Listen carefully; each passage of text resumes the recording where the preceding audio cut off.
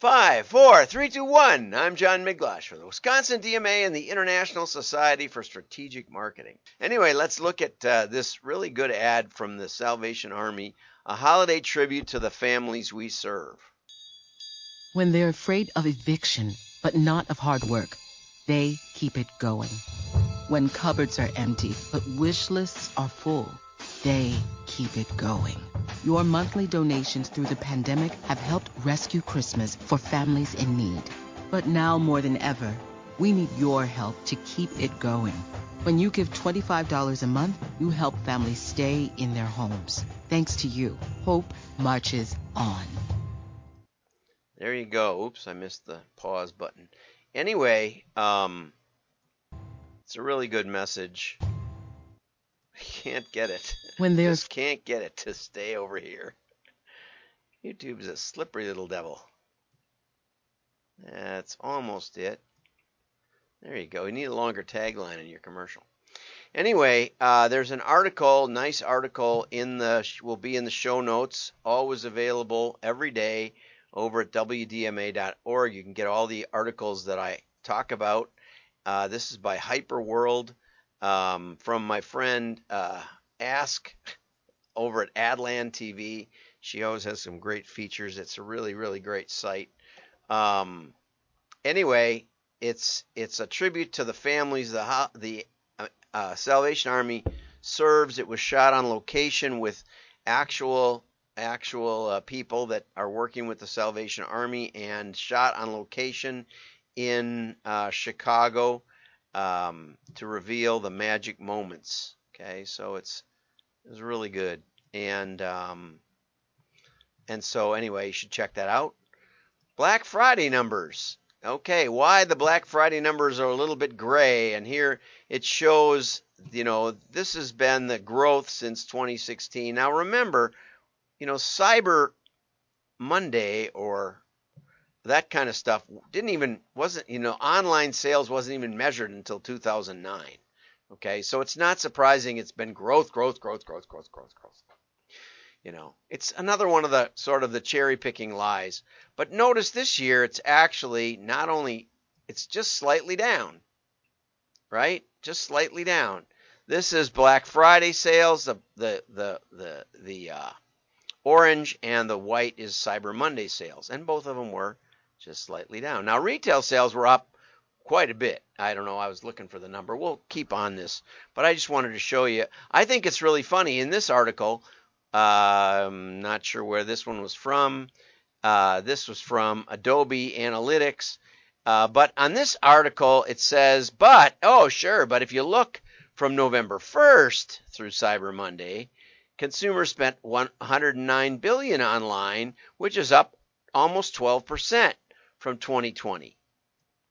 So, and if you notice, there were the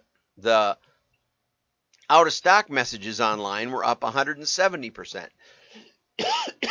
So it's not our fault that we don't have any inventory, and it's not our fault that people shopped earlier.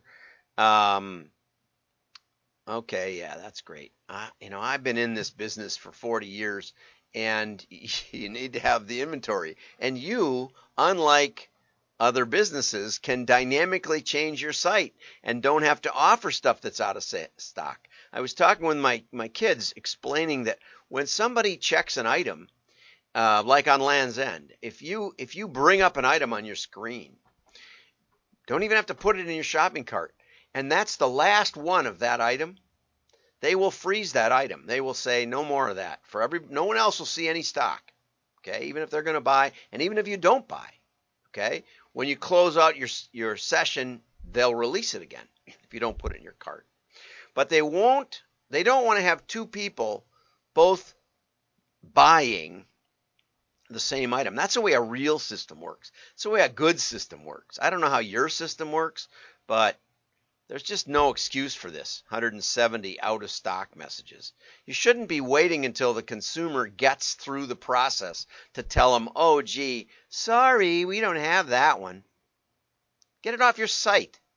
Take it down. That's, cataloging, we're stuck if we don't have enough. That's why it's very, very, very important to have robust inventory projection. And I did that for a few years for a few clients too. It's hard, but it's possible. Sounds like the .comers are the immature little crybabies that we've always thought, which that's what I think. Anyway, but here's the really telling graph. And this was from a really long article that basically had terrible graphs mostly. But they got this one from Adobe Analytics. So I'll put this one up on the site.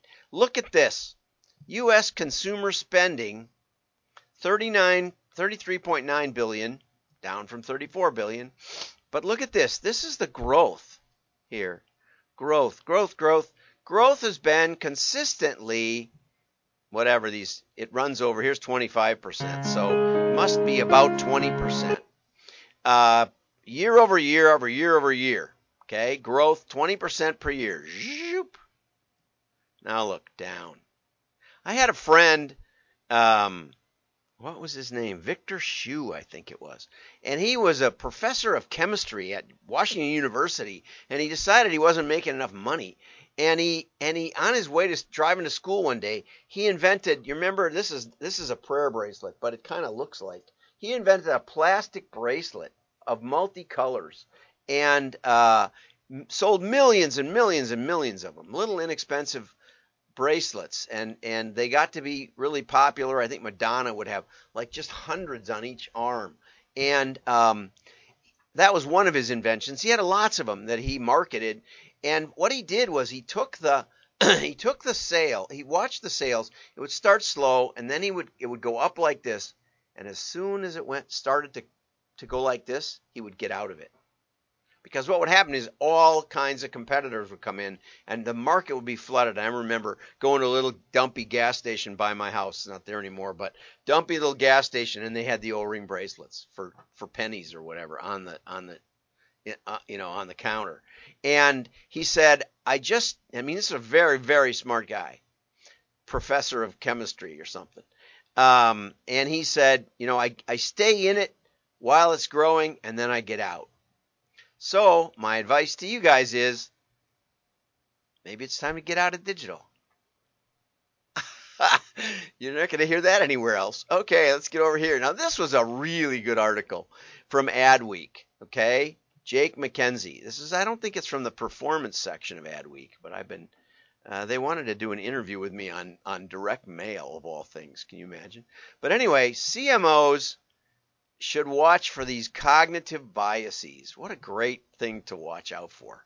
Okay, the average tenure of a CMO is dropping to 40 months. So you better guess right and you better guess fast.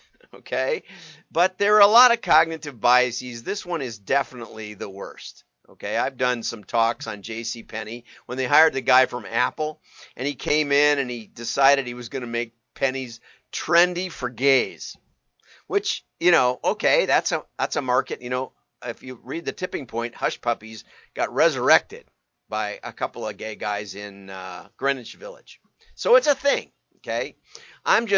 I was questioning at the time, and I did some articles on it, that the gay market would gravitate to JCPenney because, now I just got this new fleece from not Land's End. The turtleneck is Land's End. I'm loyal, but they didn't have my purple that I wanted, and so I bought two from this other company. They're not as nice as Land's End, but they're a little softer. But anyway, so you asked me, where did I get this? I don't even know where I got it. Where did you get that nice new fleece? I don't know. But can you imagine, I got it at Jacques Penney. That's what my mother used to call it. Jacques Penney's. Where's that? I never heard of it. Oh, it's J.C. Penney. I just call it that to sound sophisticated.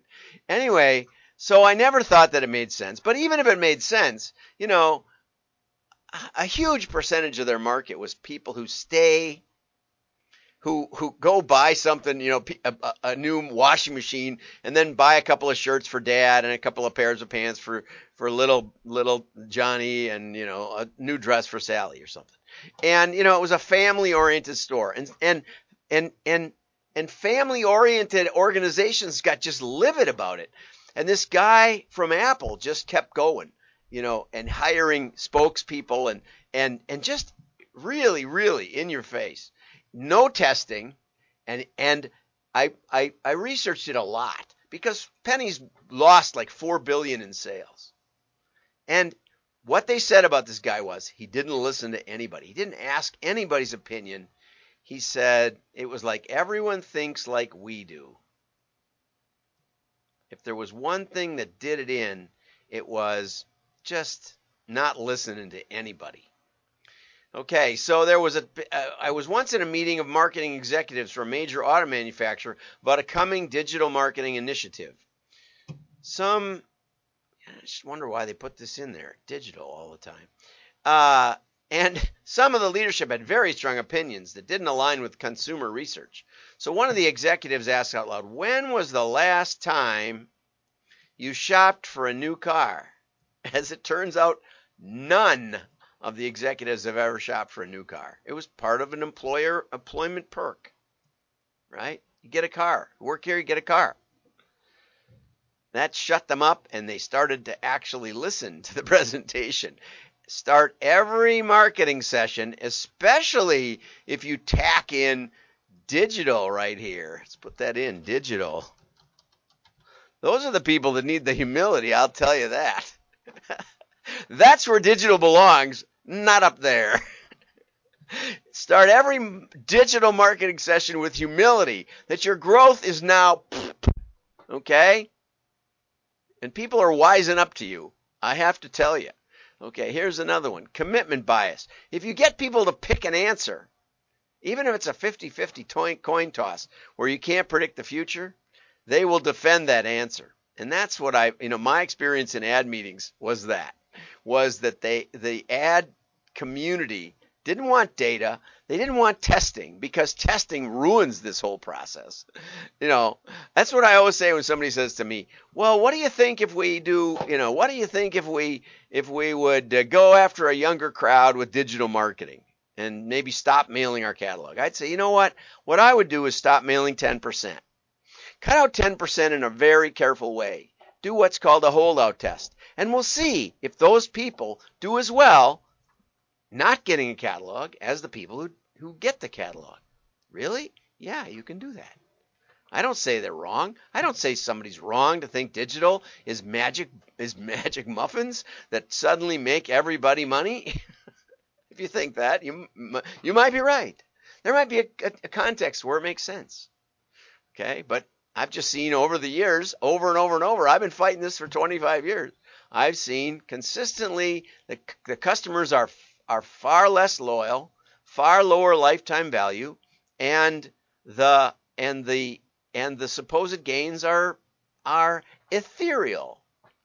Okay, so but once somebody offers an opinion, they're rooting for their opinion. So if you're a leader, hold back your opinion or say, is there a way we can test that? That'll shut a lot of people up. Consistency bias. Change is scary. Boy, that's true. How did I get into this live streaming? I don't know. Change implies that prior decisions have been wrong. Yeah, that's true. Oh, man, Marcy, thanks for the nice message. Yeah, Target Target. Yes, I remember Target and Jacques Penney. Those are my mom's two favorite stores. Yeah, I remember Esso, and I remember a lot of things. I remember Dino the dinosaur. That's what people say about me. Anyway, many years after building a successful brand, eBay found out that it couldn't run its search campaigns. It's basically was based on paid search. Now, paid search is like you type in, I don't know what, animal crackers, or Dino the dinosaur on Google, and it'll say Dino the dinosaur collectibles are available on eBay or something like that. Now, eBay paid for that. Well, they couldn't run that search campaign for a couple days for some reason. It pooped out. And the company's sales didn't change at all. That's because people like me who've been there since the mid-90s like eBay. Great pay podcast. Yeah, share it with your friends. I don't know how to do that, but when it ends, you can hit share somehow and send it to your friends. A share is worth like 20 likes. I heard that somewhere. Anyway, we do this every day. We do this crazy stuff, and you can even send me messages in the middle of it. In his book, I love this book, Thinking Fast and Slow, David Kahneman, he says, what you see, here's the cognitive bias. What you see is all there is. And he says lower funnel performance marketing is highly trackable. But if you do lifetime value tracking the way I do it, EBITDA tracking year over year, 5-year window, you'll find out whether brand building works better or bottom line performance works better. You can actually figure that out. It'd be tricky. We'd have to talk. But companies have neglected, because, what they want to do is they want to run a special. I did a talk on testing once at the DMA in 1987, right after the market crashed. I happen to remember that. It was very poignant or something. I did a talk on testing, and I was up with a guy from Southwest Bell, I think. And he got up and he said, well, I did this. Then the next year I did this. And this were the results. And the next year I did this, and this were the results. And the next year I did this, and this were the results. Not one valid test in the whole batch. That's like comparing golfers from the 60s to golfers now. Who was better? You don't know. You'll never know, right? Or baseball players. We were looking at batting champions and Hornsby. I forget his name. Homer Hornsby, something. Roger Hornsby, I think it was. He won the batting titles with 400 batting 400 plus. Imagine being the second guy who batted 375, which would have won almost any year since, and he didn't win. He got second. A couple of guys did that. Anyway, so you can't compare across time like that. You got to head to head. But you can look at long-term trends within customer segments acquired by different methodologies. So you can look at customers that came in through brand building, majority brand building, versus ones who didn't. You could even do a long-term test of brand building covers versus sale covers, right? Anyway, consumer commitment bias. It's one that we think consumers care. Don't lean too heavily on consumer research. Customers first make decisions, then rationalize those decisions after the fact, right? And customers don't know what they're going to do next. Neither do you. So don't tell me that digital can predict what I'm going to buy. Okay? That the Intermark group did a test of colas where both colas were from the same bottle. And nearly every subject, when told that all the cola was from the same bottle, insisted the sodas were different. I saw a sommelier test like that. And one of the sommeliers got so mad they walked out because he was either convinced of his own palate or he was just mad. Consumers often don't have insight into their own decision making. Boy, is that ever true. Okay, so these are all great suggestions, but I think the first one is definitely the best. Everyone thinks like we do. The style consultant keeps telling me, don't think that people think like you do. Nobody thinks like you do. Have a great day. Merry Christmas.